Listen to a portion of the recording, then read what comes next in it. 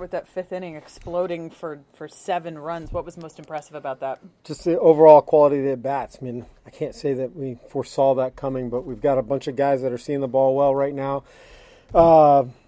We've come up with some timely hitting that might have been the most timely to date. But we got momentum, and it seemed like it was just going to continue to roll. I mean, Manny's at-bat, the bases loaded bunt, that certainly shocked me. And then Harold comes up and hits a double down the line to kind of open the game. 13-0. Franchise record for a winning streak, and you matched a modern-day record with 13 in a row in Major League Baseball. How does that sound? Pretty amazing. I mean, congrats to all of our guys. I'm glad that we did it at home because we had tremendous fan support throughout this entire homestand. They really got loud when we needed them to, and it seemed like our guys were energized by that. But no doubt, when you do something like that, you're playing really well, and there's not one part of our game right now that we don't feel good about. What's up with Jeffrey Springs? I think I'm hoping it's kind of just an ulnar nerve irritation. We'll have more information probably tomorrow afternoon, I hope. It's unfortunate, and there's no doubt that's the only damper that was put on today. But Springsy said he felt something.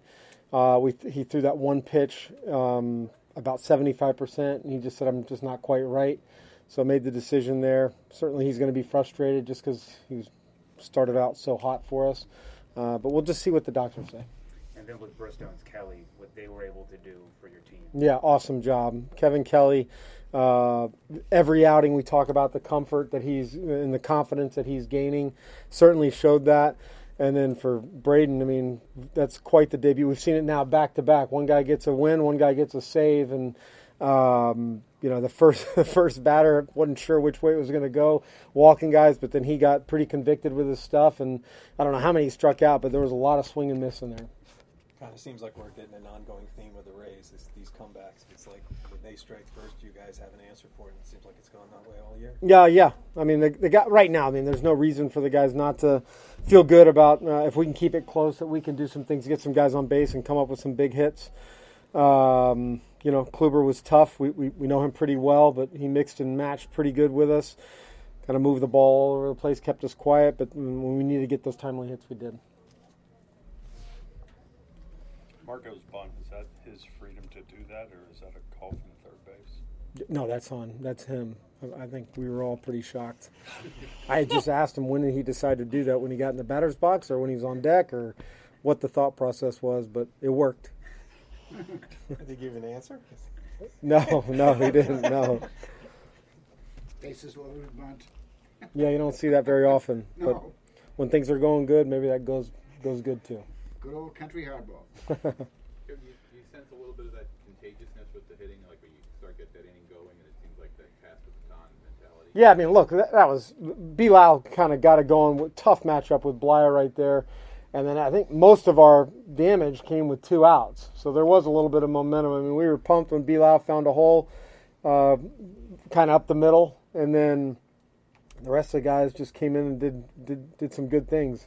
Randy Wander hit by pitch, and then Manny with the bunt, and then Harold. He had 2, went down and found that ball about an inch off the ground and put it to the right side. I mean, it was a unique matchup in that Corey knows Frankie pretty well. Frankie knows Corey pretty well, and there were plenty of pitches that were probably designed just for Frankie, but he did get that one and pulled it in the right. You won't know officially more until tomorrow, but if it's best case scenario, he still missed time, you think, spring? I would think so, yeah. I mean, it has not been said to me yet, but I would highly, the way we normally operate, I would imagine it. Correct, yeah.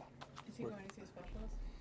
I do not know that. He's going to see a doctor, probably get some imaging, but as far as a specialist, like out of town, I think his images will be here for right now. Would Bradley be a guy that could possibly stay up if you need him? Oh, I have no idea. If you ask him, probably, so the way to pitch. Yeah. No matter how good a team is, this doesn't happen in baseball. No. Does it speak to the completeness of this roster? Yeah, I think that's fair. I mean, look, Eric and Pete, they do such a good job in the off season of getting depth, and I've heard Eric talk about it a lot. Like, we want to be really good, from our roster from 14, 15 throughout 40. Feel like we are, and we've got many guys that are going to contribute during the season, and many guys that have already contributed to go on a run like this. Everything's got to be clicking, and you got to get contributions from all parts of your roster. It was your goal, I'm sure, for Briscoe to finish the game, but Yeah, that was the hope. I mean, I think we had 3 and 45 for him. It's easy to say that before the game, but Kyle and I, we talked. Kyle was pretty good with it. We wanted to see an efficient last inning there, and it was. I got a save out of it, too. Yeah.